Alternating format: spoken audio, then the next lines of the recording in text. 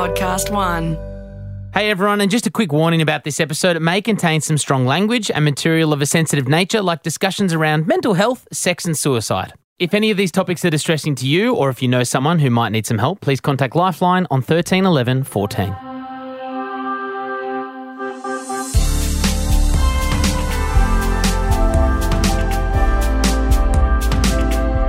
Hello and welcome back to Listen Able. It's been a little wait since we released the first 6 episodes, but we are right back into it with some incredible guests coming up. Yeah, we are, and the response has been incredible, not just from the people with a disability in our community, but also, I guess, by the everybody community, which has been pretty humbling because that's why we did this, Angus.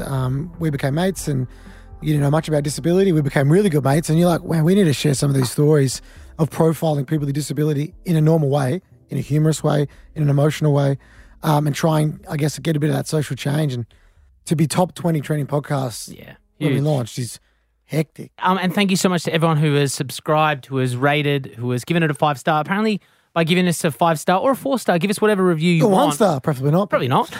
You actually bring us up into other people's news feeds and podcasts, and maybe some people who don't know about Listen Able are going to get to learn about the disabled community. Yeah, and they'll definitely know after our guest today, because I get told I might be a bit of a disability advocate sometimes, right? Mm-hmm. But I am well down the ranks compared to the heavyweight that we have coming in the studio today, because the work that she has done, when I was growing up, you know, I didn't know many people with disabilities, but this is a name that I knew. And when we launched this podcast, Gus, wasn't I was like, their story's incredible, but also just a really impressive person who's doing some really cool stuff. So let's let that person introduce themselves.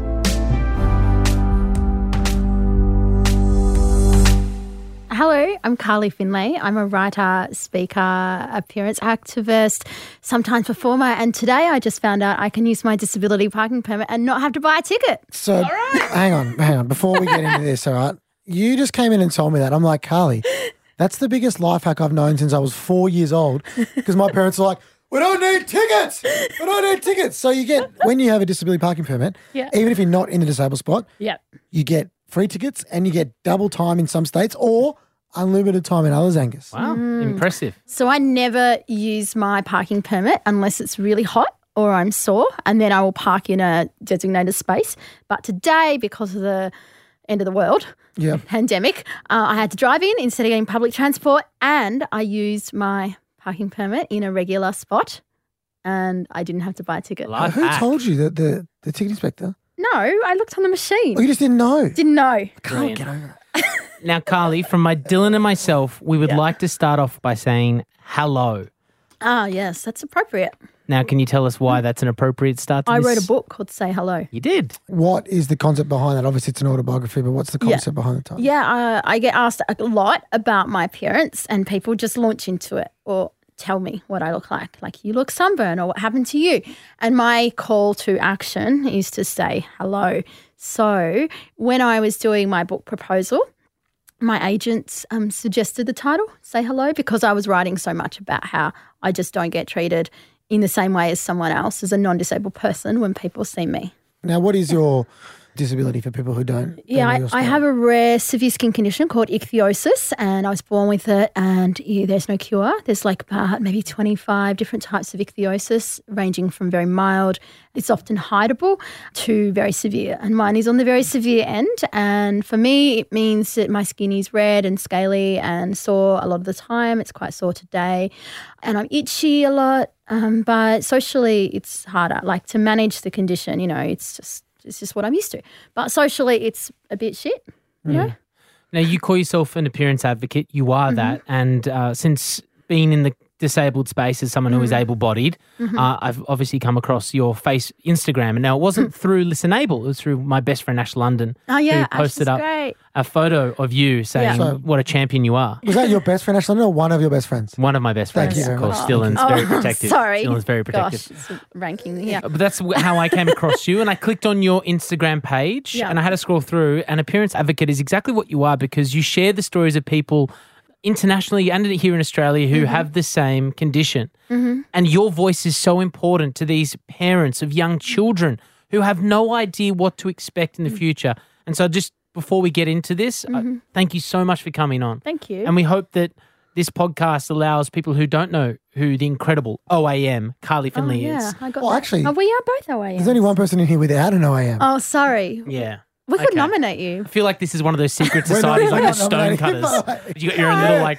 necklaces that open up secret doors. Oh, yeah. Like That's the very good. Mensa Society Yeah. or Scientology. Something. Good. Just a huge thank you as we get into this and learn more about Thank your you. story. My OAM ceremony got cancelled. Because of the coronavirus. Yeah. But it all happened. Let's start it with the coronavirus, I think, Yeah. for sure. It's something we've already referenced twice in the first couple of minutes of this Yeah. podcast. Yeah, how's it having an effect on your life? I am working from home because I have a compromised immune system. So the immunocompromised is the word I'm hearing a lot. Mm. So for people with disabilities with lower immune systems, yeah. Yeah.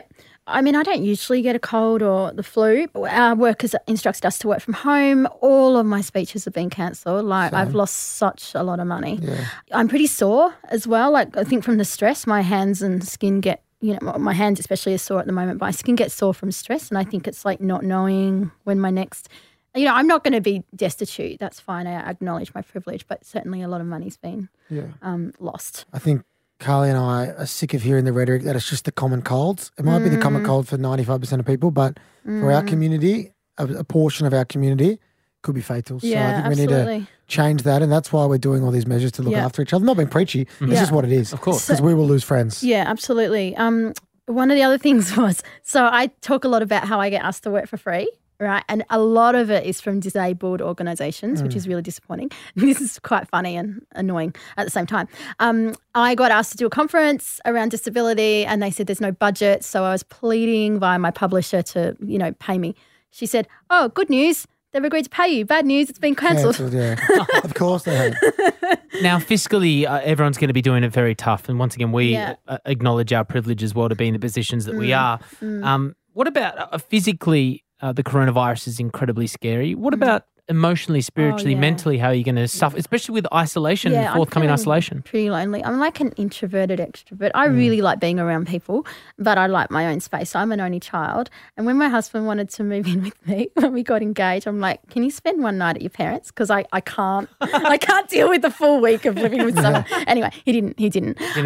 But yeah, I've been working at home all this week. And in my freelancing, I do work at home, but it involves so much speaking and meeting people and traveling. I see people all the time. And I think people are getting told to self-isolate the vulnerable, but that doesn't mean you can't FaceTime, Skype, get in touch. For a lot of people with disabilities, they are feeling lonely. So everyone says check on the elderly and whatnot, but I think there's so many... Yeah, a friend of mine said that, who's deafblind, said that she's really finding it hard to interact and, that really missing that human connection because not able to pick up on things. And exactly. One thing that I really respect about you, and I think it might be reciprocated, is you are really proud of the person that you are and proud of your disability. And I know from my personal journey, I certainly wasn't always proud.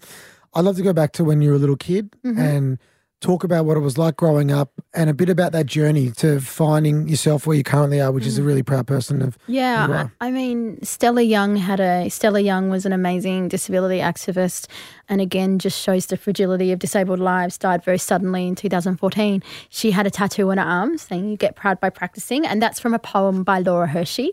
Laura was a disability activist as well, and she wrote this great poem called You Get Proud by Practicing. And for disabled people, we're constantly told we're not worthy, we're not lovable, we're not employable. People don't want to look at us or too scared to interact with us. And so it takes a long time to shake that internalized shame. And so when I was a kid, I didn't see anyone disabled. I only saw people like Dylan on the news, Paralympians occasionally. And I hate sport, sorry. And so it just didn't relate to me. I know that when I was growing up, I'd tell that you're either talking about your disability on a current affair or you're a Paralympian. There's nothing in between. And that would suck. And the current affair stories were always tragic. Always. Always tragic and always about how parents couldn't deal with their kids and had to send them away shame or somewhere. grief or whatever. Yeah. And so my parents were very strict with me. They would give me $5 a week pocket money for years until I was about 15. Then then I got $20 a week. But when I started working, Mum said, "Oh, you've got to pay board. It's the Australian way." And she said, "I want $20 a week board." And I said, "Well, I'm only earning $23 a week at Kmart, Mum." Then I'd get $3 a week in my pocket. So they never put me out there in terms of media. A lot of parents now I see put their children out. It's very exploitative when they don't have a say and don't have a say certainly about how people respond in the comments on social media. So I never saw anyone like me until I was probably about 15. Didn't meet anyone with ichthyosis until I was about 15. Then when I found the internet, probably around 16, 17, I met lots of people online, and that changed my life. Like not only looking up Savage Garden when I was... Like a Chickacherry collar. Yeah, like a Chickacherry collar when I was sneakily in the library, but my librarian said, have a look up for people with ichthyosis. I found them online. Yeah. Good. It's amazing to reach out to those communities, especially because you grew up in rural Australia, right? Yeah, Victoria? New South Wales. New South Wales. Yeah, on the border. How was the response from other kids growing up and at school and things? Yeah, a bit shit. Just, it was so white. My mum's black, and we were the only kind of mixed race family in town for years, 10 years, I'd say. And people would whisper like, your mum's black. Like I wouldn't know. And then they'd say, and you're red. And then, because that was very religious in that town. And they'd say like, I'm red because my parents have sinned, because my parents are black and white. And it was... And this is not that long ago. No. We're not talking in the 1930s. Yeah, it was like full apartheid, 80s, right? 90s. Yeah, well, they came to Australia because of that. Yeah. They couldn't get married. And your dad's an Englishman. My dad's an Englishman. 80s, 90s. That's not that long ago that people are still saying things like that. I know. And so, it was just... And I found like, because I didn't have many friends, I didn't know how to be a good friend. So I wasn't a nice person either, like I couldn't maintain friendships because I just didn't know how to, because everyone would let me down. Like they wouldn't come to my parties or wouldn't invite me to theirs. Not past the age of 6 anyway, Being someone of mixed race, but physically not being able to kind of show the ethnicity that your mother has, did you find it hard to reach out to those communities to try and find a bit more about your heritage, but be kind of pushed back because people didn't understand? So I just got to say, that's a great question. Yeah, that's a really good question. I've never been asked that question before. That's a great question. Yeah, it's a good question. From a white man too. Just a dumb, white, able-bodied man. No. So my mum would, she has a lot of South African friends that have moved to Australia. So when I went to Melbourne and Sydney, mostly to hospital, we would stay with them.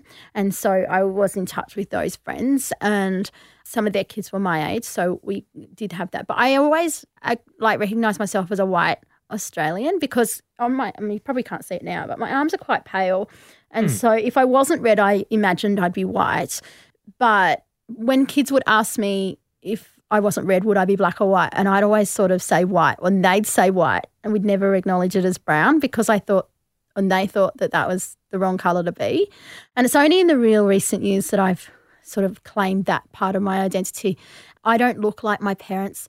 People with ichthyosis look very familial, and so the genes make us look a lot the same. So I look more like someone with ichthyosis than I do my parents. Someone you put on your Instagram or whatever. Yeah. Almost related. Yeah, and so I've been thinking about that, and I've been thinking about my husband. He's got a Malaysian background as well, and just how mixed we are. But, recently, I've written for Growing African in Australia with Maxine Beneba Clark. So I do claim that. And the other day, my mum and I were at the Opera House. I was speaking there, and we did this African head wrap workshop, which was really fun, and that really felt like it was back to the culture. So that's been nice. And I feel like I can relate to a lot of the things that my black friends say because of the ableism I face, not so much the racism, because... Do you mind us explaining what ableism is? Ableism is discrimination towards disabled people. Making things not accessible is ableism, or not providing opportunity. Ableism, happens quite a lot in our community. Did you face a lot of that? I mean, I'm sure you still do today, as do I, but especially in a rural area. Yeah, absolutely. Did you have any idea what you wanted to be growing up? Yeah, I wanted to be a journalist when I grew up. And I went to the newspaper, bought a mail to do work experience. I did heaps of work experience at different places, the radio, the TV, and Border Mail. And they've been really great supporters since my career's taken off. But the universities there didn't ever cater for that. And so I wasn't allowed to move away from home because back then, probably still now, my parents earned too much to support me, on study or whatever. Yeah. So I couldn't move away. Mum and Dad didn't want me to because my health was pretty precarious. At that time, I was in hospital 1 or 2 times a year. So didn't do that. I had to go and do this really awful degree locally. I had to go do a business degree. And my parents, they were very strict, and I wanted to quit at one time, and they, Dad said if I quit, I'd disappoint him so much. I'm like, oh gosh, I don't want to disappoint my dad. So I did that. I stuck it through, and I got a government great job at the end of it. And then I went to do Masters of Communication at RMIT. So I always wanted to be a journalist. I always loved writing, but there wasn't that opportunity. But also, like, I talk about that, you know, when I was little, Dolly magazine's Model of the Year was out and stuff, and people would say, oh, but you can't enter, you know. There'd be no one like you in there. You'd have to chop your skin off. Like, that's what people said to me. I'd have to chop my skin off. I remember I was lucky enough, and I think you might have been as well, growing up, I used to watch Claire Bachelor of the Year, and people used to say, never have someone like you in there. Mm-hmm. Were you? Have you been? I have been. I never read. Yeah. One, never read Cleo or cared about it. But when I got asked, I was like, 14-year-old Dylan saying, you better do that because the people told you couldn't do that. And it sounds silly, but it meant a lot to me because I used to look at that and go, no one like me, you know what I mean? You're really active on social media. You're very colourful on social media, and I'm sure we'll get to fashion very soon. Mm-hmm. We talk about, and it's a question that I keep asking people in these episodes because I find it really interesting where in the timeline of life people come to the point of coming out as disabled on social media. I first became aware of it in one of our earlier episodes by someone trying to hide their disability. Dylan, you included not putting your wheelchair in certain profile I just had pictures. photos of my face on MySpace because I was embarrassed.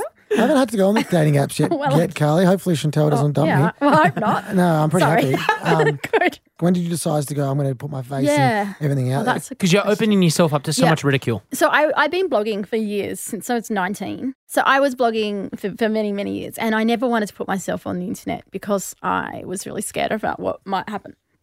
And I used to have a MySpace, which was 2006. And when I realised nothing bad was happening, then, you know, I shared a few more photos and then I put stuff on Facebook. And I think I got Facebook in 2007 maybe. Then in 2010, I had just started this blog because I was halfway through my masters and I thought I need to start a portfolio of proper writing. And I wrote a piece called When My Face Is This Sore, I Don't Want to Look in the Mirror. And I had gone to hospital and my face doesn't often get infection, but it was really infected and it's like yellow and quite pussy and stuff, and it just didn't want to make me look in the mirror. I felt a real shame. Anyway, so I put this photo up, and like in hindsight, it's so ridiculous. I reckon I cropped it so much that you couldn't even see. Like it was just like a rectangle, a rectangle of my eye or something. And then I had to go back to the hospital the next week after that, and the senior doctor was there. And then I told him how I wrote this blog, and he's like, "What? You put your face on the internet?" I'm like, "No, only a rectangle of it." So then I've kind of, you know, started writing more and came out. So yeah, 10 years of it. To be more comfortable, I guess, with your skin. Yeah. So like I can see on your hands, you don't have like any cream, but on your face, yeah, I've got cream. There's cream rubbed in. Do you have do you have things on your face and that? Is it make it less painful for you, easy to live? So I use liquid paraffin, soft white paraffin. Okay, what's that? And liquid, it's just like Vaseline, but I get it made up from the chemist because I'd find Vaseline too hard. Yep. The Dermies, which you can just buy over the counter, is quite expensive. If you don't get it on a prescription, it's like $14 for a 500 tub. Mm-hmm. So I just get 10 kilos made up nearly every month of this in a really like the consistency that I like, which is quite smooth. It's not too soft, not too hard. And that's to keep the skin wet so that it doesn't turn into a rash / skin flaking? Yeah, it keeps it moisturised and it also stops infection. Okay, so it protects as well. I thought that. Oh, it's like it's like a barrier. It goes all over my body, but my face is the reddest because it's probably exposed to the elements more. Right. But my arms and legs are the sorest, so it's deceptive. So similar to me, minus the legs. Oh, yeah. If Dylan has sore legs, he wouldn't know about it. Only very minorly. What if you had sore skin? Would you be able to feel that? I'm sure you would. No, I have enough issue, So I have enough feeling like if I have a pressure sore, if I sit down for too long. It's because you're an incomplete paraplegic. Look at you learning, you big legend. But if you've got a complete tear or break, then from that you don't below, have that you wouldn't know. Yeah, exactly. Right. So people always go, "Oh, can I stab you in the leg? Do you reckon you'd feel it?" I'm like, "Yeah, I'd feel it." And no, you can't. Jeez. Yeah, rolling some strange circles. A question I'd like to know. I want to talk about a couple of events in your life. Now, these are events that I know about since learning more about you. But for people listening, I'm sure you've spoken about these stories a few times. But let's imagine that people are tuning in for the first time learning about Carly. I want to start with a really great one. In 2015, you hosted an event that didn't necessarily change your lives, but you described it as change your parents' lives. Can you talk about that? Yeah, I did the ichthyosis meet, which has brought together 75 people affected by ichthyosis. 25 of those had the condition, and we all congregated in Melbourne. Were they all in Australia or around the world? Yeah, there was one person came from New Zealand. So, yeah, I fundraised for that, and for some people they'd never met anyone before with the condition. It wasn't really medical. It had some doctors there on a panel talking for a little while, but mostly it was social elements, socialising, and also helping the kids build resilience, like how to handle a hard day at school or what to do when they don't feel great about themselves, about the way they look and stuff. But why was it one of the greatest days for your parents? Because I think that they saw what kind of example I'd set for the kids. They were proud. They were pretty proud. They're proud. It was pretty exciting. It was really, it was a really Look at you lovely not day. trying to humble brag. Sorry, I love it. not trying to humble brag. You can say it. And Yeah, I I think that they were proud. Thank you. It was really, really lovely. We met some really great people. There was a little girl there who's probably not so little anymore, but she was like just out for a boyfriend. Like she was like 9 and she's like, I'm here for a boyfriend.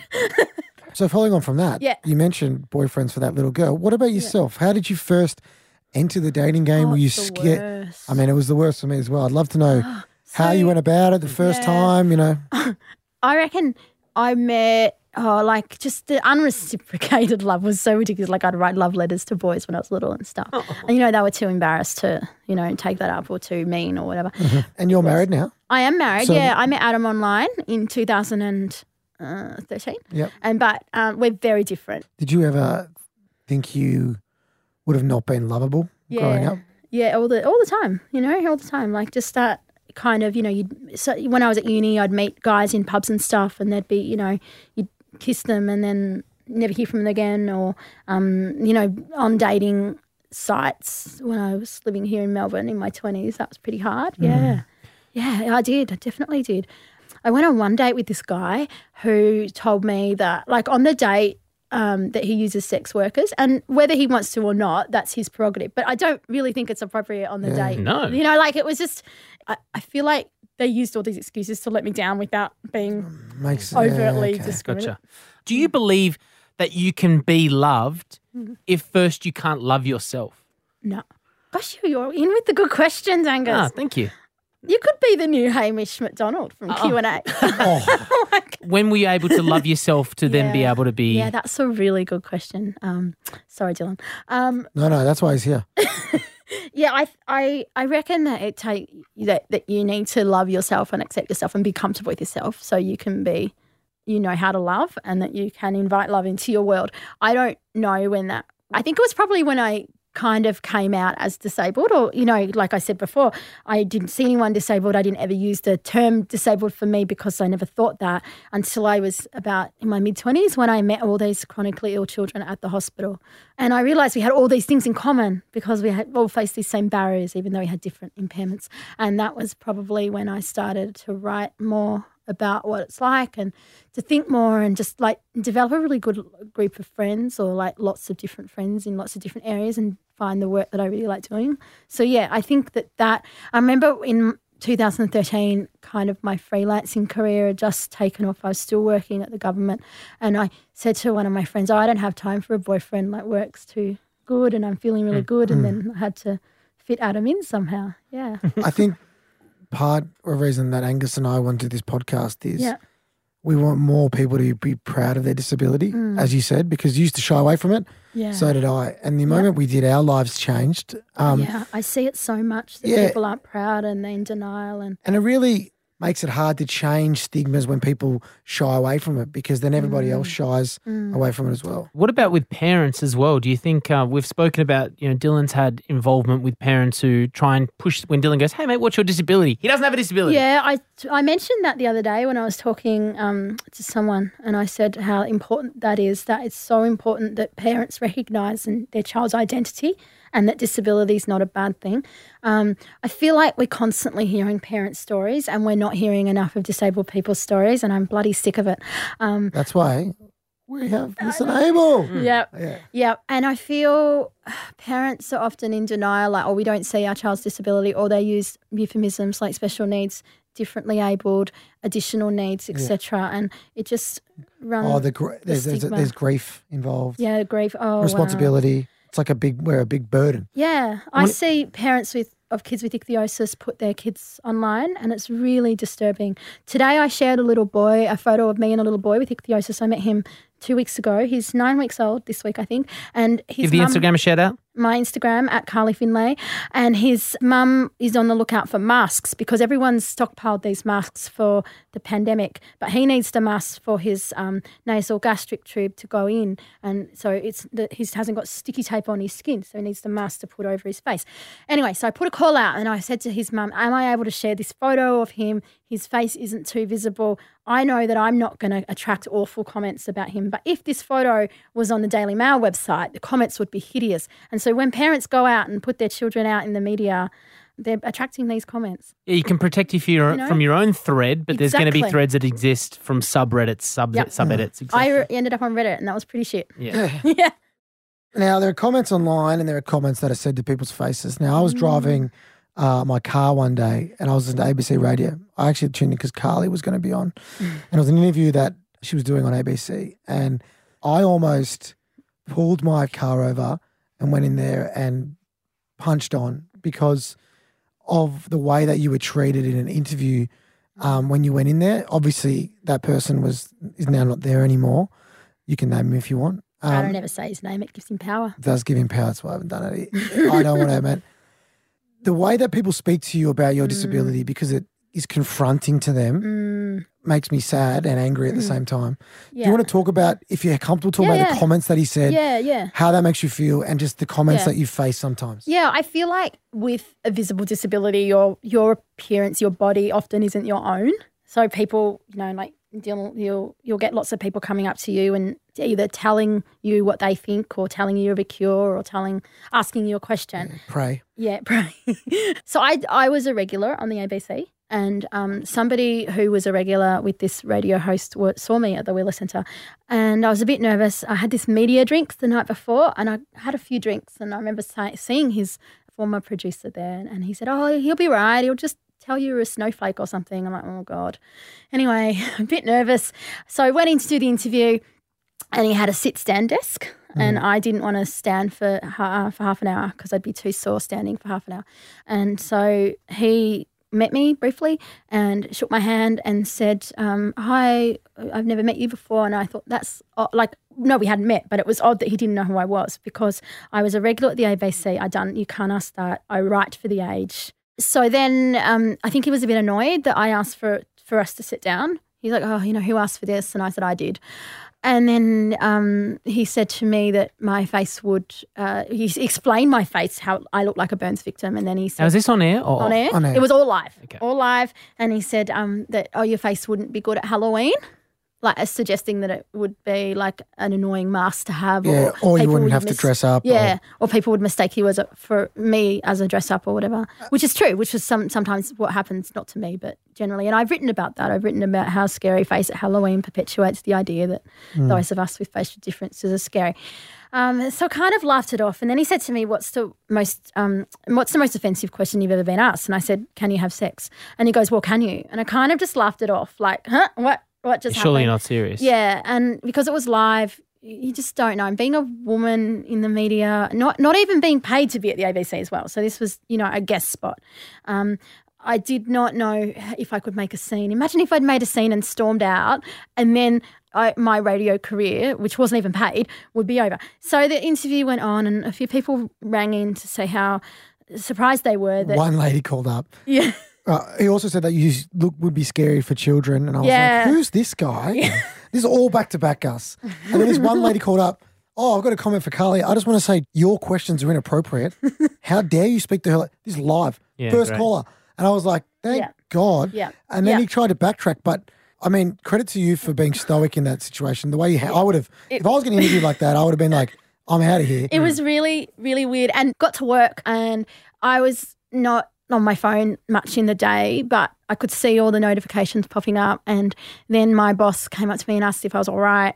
And then I got the interview, the audio, and I uploaded it to my blog when I got home. And I just wrote a really brief thing like I'm still processing. It was really inappropriate. And then that night I was trending on Twitter. And one thing I had found was this was the first time that I'd seen where people got the ableism, that they understood it, that they recognised it, that they realised that it was inappropriate for that media commentator to ask. He apologised, and it was the first time in 21 years that he'd apologised on air. kind of an apology. He said something like things don't go as planned or something. I said on the project I'm happy to talk to him, and he's never taken me up on that offer.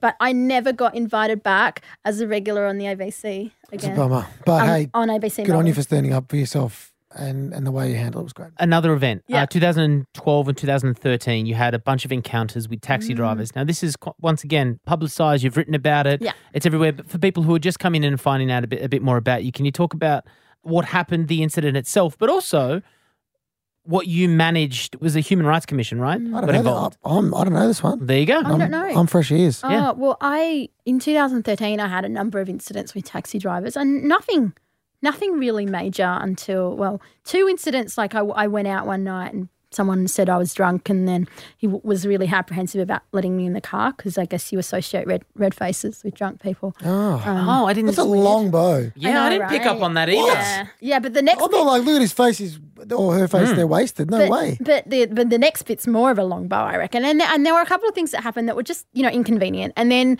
I was at a conference, speaking at a conference, and my friend said to me, the person running the conference said, I need to get you a cab charge voucher. I said, oh, no, it's fine. I'll just get the train. And it's about 9 o'clock at night, and she's like, "No, you'll be safer getting a cab." So anyway, the hotel called me a cab, which was good because ordinarily I wouldn't have taken note of the number. Now I do. And so they got me a cab, and I got in the car, and he goes, "What's on your face?" And I said, "Nothing. It's my face, There's nothing on your face. Yeah. Your face, yeah. Yeah, he doesn't need to know. He's offering me, he's providing me a service that I was going to pay for, and he's like, "You smell. Get out of my car. Like you're going to make my seats dirty." Like as if I'm going to rub my face on his car. Like, it's tough to hear. Who is Sorry, sat? Carly, yeah. I know. Like who sits in the car upside down with their face on the seat, right? Flog. Who does that? Anyway, so I got out the car and I got another cab, but because the hotel called, they could track the number, and so I wrote about it and it went viral, and there was no accountability for him. He just quit. Like there's no kind of punishment for him. Like a cab driver works for the company, but he can go work for any other company. Yeah. And so don't know who he was, but I made a complaint to the cab company, and they were really great. It's 13 Cabs, so I know you've done some work for. And so then as a result of that, they said, "What do you want to do?" And I said, I want there to be training to say that disability looks different for everybody. Like it's not just people in wheelchairs or people with guide dogs. It's a big spectrum. Of course. And we all have places to go. So anyway, I asked for that resolution rather in my complaint, and then they said, "Oh no, we're not going to do that. There needs to be someone else that complains, and then we might do it." I'm like, "That's ridiculous. That's ridiculous. That why can't it stop at my complaint? Prevent it from the next person. Yeah, yeah, prevent it." And then I ended up just at the time Graham Innes was the Disability Discrimination Commissioner, and I texted him and I said, "Hey, I need to make a complaint to the Human Rights Commission. They are wanting me to hold off on my complaint because they want another incidence of discrimination to happen. This isn't right." So I put in a complaint, and and said that not only did this one where my face would ruin their car happen, but the 2 others in that year. And so we had mediation, and then we made that video, and then now there's a video. So sometimes when I get into taxis, they're like, "I've seen you somewhere on the training video," but it still happens. But again, how. It's only one person changing the system, There's such an emphasis on appearance, I guess, and people judge you straight away by your appearance. I've had problems with that as well, being in a wheelchair. And I think there's pressure, especially on young females, disability or not, to really worry about their appearance. What would your advice be? I know we have a good listenership of young females coming up in the world who aren't comfortable with who they are, how they look. What would your advice be to them about how you found, Yeah, good question. I stopped reading the magazines that didn't feature people like me. And if I did, if I saw any ads about flaky scalps or whatever, they always talked about how awful it is to have a flaky scalp and you're undesirable. Yeah. And that's the same if you're a size 12 and not a size 8, and in the magazines you've got to be a size 4 or your hair or whatever it is. Yep. And so I found another thing is like find people like you on Instagram. That's a really easy way to, Instagram has made it really easy to connect with different people. So find people like you, find people that aren't like you as well. I don't know more than maybe 3 influencers. I don't know who they are. Also, it's really easy to change your face now. Like before, you could either be airbrushed in a magazine or pay a lot of money to have cosmetic surgery, but now you can just get cosmetic surgery in your lunch break, or you can use an app on your phone to change your face. And I really worry people don't know their real face anymore, because they're constantly putting up this weird filter. And also with kids are being filtered. Yeah. And it's really worrying. I don't think you would, and you don't need to, but Is there a desire for people with your disability now with advances in technology to get cosmetic surgery or something? Yeah, I think like there are people that maybe want to change. Like, I mean, people can wear wigs because not a lot of people with ichthyosis have a lot of hair. Like for me, this is the longest my hair's ever been, which is Looks amazing. good, by the way. You know, I was looking at your hair before going, it is longer. It is. It's like down here now. Yeah. I was actually so funny. I was looking at it before going, your hair's quite long. It's really looks good. Because one of the symptoms that I have is that hair breaks off, but I'm doing less shampoo and more conditioner. Good. And it's very good. Shampoo's overrated, yeah. But I think with I met someone on the internet a few months ago with ichthyosis somewhere else. I don't know where she was. I found it really sad because she said something like, oh, I found this app that makes us look normal. And I'm just like, wow, that's really sad. Just be yourself, you know. I really hope that by me and other people putting our real faces online, we can show that it's okay for other, people too. And you've done that. Yeah. And Adam was saying how he is such a despondent Instagram husband now. And he took a photo of me a few months ago where the light was just so weird that my face didn't look red enough. And so it looked like I had an app on me, a filter on me. And so I had to use a filter to make myself redder so people would get the know. saturation up. Yeah, so people would know that it's really me. I have a quick question for you before we get to a bowl of uncomfortable. Yes. My quick question for you is, are there fabrics for your skin that you wear that are better? Good question. I wear lots of layers and I do that because I thought you were going to say latex. No, I'm allergic to latex. Well, I'm allergic to latex. Interesting, okay. I'm allergic to latex, but I don't wear latex. I wear lots of layers and I wear lots of like natural fibers.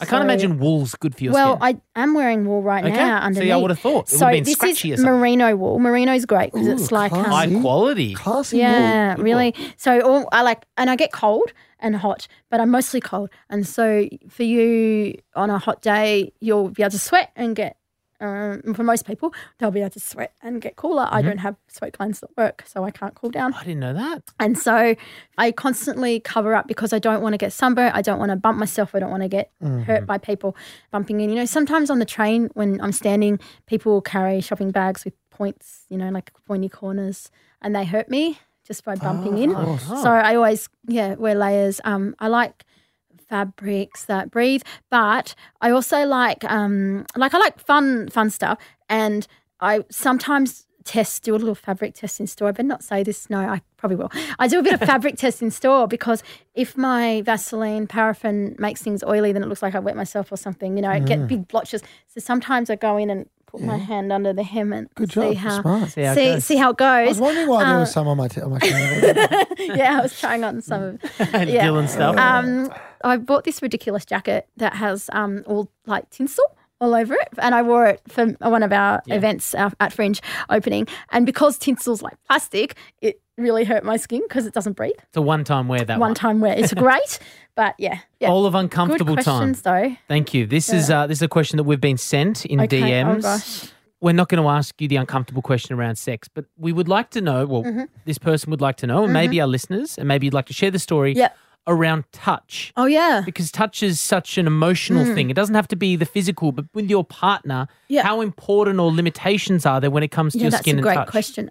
When I was younger... we have smart listeners. That's great listeners. Yeah, great. And also very empathetic listeners. Yeah, the wording was amazing by this person, Mitch. I have written about skin hunger, and when I was younger, I felt like, my touch was like medical touch, you know, like from my mum. She put my cream on, and it was loving, but she was still applying my cream. Yeah. I love that term. I would have had no medical touch as well, I guess. You know what I mean? Medical touch, yeah. Like when you're in hospital, like people touch you, but it's like procedures and stuff. Yeah, absolutely. But when I was younger, my grandparents particularly were very distant, and they wouldn't let me touch things, and they wouldn't let me touch things in their house because I'd get it oily, or they wouldn't let me hug them, and that was really hard, and that brought on a lot of shame. And I felt like when I wouldn't then invite touch because I was scared about getting people oily, leaving my skin behind. And so I missed that touch, you know, because I went with so long without a partner, and then, just lots of medical touch, and also having to watch out. People are scared to hug me because they think they'd hurt me, and generally that's not the case. I didn't hug you because of the coronavirus. I know. Well, and I reckon now there's going to be a lot of skin hunger because people don't get a hug for many days. But touch can be so sensitive as well. I mean, light touch for me, I mean, that's what really kind of triggers, I guess, a romantic thing for me and my partner is a light touch. Did your nipples just get hard over there, Angus? Okay, let's not push it too hard. But it can be, right? Yeah, I felt, and then I was always remembering that last time I'd been intimately touched. But now I feel guilty sometimes, like when Adam and I are in bed and he touches me, and I'm like, no, go away. And I'm like, but all those times that I'd wanted to be touched, you know. Very pick and choosy. Great question. Hey, Carly. Question. Yes. You're a bloody ledge. We really appreciate you coming on, sharing that story. That was really fun. You know what? I could tell you enjoyed the smile on your face, and I think we can tell that we did, and I know our listeners did. You know, I probably shouldn't say this because I'll never get a speaking gig ever again, but can you give us the plug on how people can get in touch with you? Because I need a speaking gig. You've got a tennis career. I can't play sport. Yeah, well, hang on. At the moment, I don't have a tennis career. It's all cancelled. So, do you know what? I was talking with my friend about career options. I'm like, maybe I'll become a cam girl. Cam girl? Hey, you don't bulk cash. $2.99 per 15 minutes. A bit more than that. So if people want to $299. If people want to book you as a cam girl, how do they get in touch with you? Get in the DMs at Carly Findlay. No. I'm not going to be. Maybe I'll just read my book. That will be my kind of cam girl. But I strongly recommend say hello as a read. You can get in touch. You can get in touch at carlyfinlay.com.au and I can do Zoom cam girl things. Sure. I can do sensible. I can do sensible speech. You can do stuff remotely. I'm a Zoom girl. I could do that. I could do training around disability, and I speak and write, and I can write for you. I can read my book for you at bedtime if you like to. I mean, nice. So Adam isn't a very good, very interested reader, or not. Your partner, yeah. Yeah, and he's up to the chapter about the skin hunger. But he hasn't read it yet. The book has been out for a year and a bit. My partner Chantel won't read my book because she gets a personal version every day. Well, that's a nice thing. It's nice, isn't it? I said that I'd give him my audio book, but he's like, no. He's had enough of your voice. He's had enough of my voice. Well, thank you so much for coming in. That was fun. We appreciate it. You're an amazing guest, and hopefully people learn a lot more about Carly Findlay. I hope that I'm not going to be a cam girl.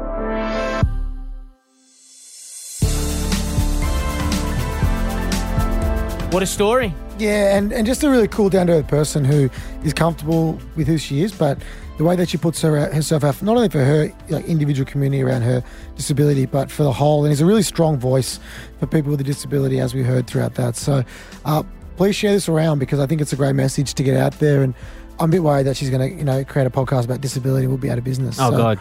Thank you so much for listening, everybody. Thank you once again to Carly, especially in the current coronavirus climate, to come in. We appreciate it so much. And I think the great thing is this is obviously going to be released. I mean, people could be listening to this podcast in years and the coronavirus is a distant memory. But for people who are listening right now with the disability, I think some of these stories are so important to hear. And that's why we're here in a time when we probably shouldn't be disinfecting studios to make sure people are comfortable. And we can't thank her enough. Yeah, and this is obviously an audio medium, but if you know anyone who's deaf or has problems with hearing, check us out on YouTube. Check out her outfit. Carly looks great. Woo! And also, we're wearing matching T-shirts. Yeah, we do. We bought merch. We've got Listen Able merch. So go check it out online. We're thinking about making some that you can buy as well. So I just made that up then. But you did. Or you can win. Look, these T-shirts are sick. All right? We could put the proceeds towards the Dylan Alcott Foundation. Yes. We'll work towards that. I think we need a few more episodes in the can. Coming up on the next episode of Listen Able, sexologist Chantel Odden, who just happens to be Dylan Alcott's girlfriend. People with disabilities often have really erotic minds, so they have really big imaginations.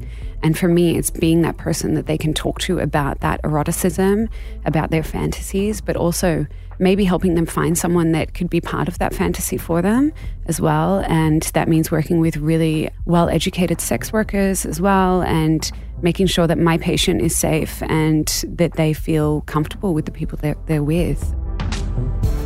Until then, thank you so much for liking, rating, subscribing. Please share with your friends. Like we said, all of that helps the algorithm to make this more accessible to every single person. Yeah, keep the beautiful comments coming. We see them. We appreciate every one of them. Every single one of you for listening to this. Hopefully we are helping a lot of people. And that's been Listen Able.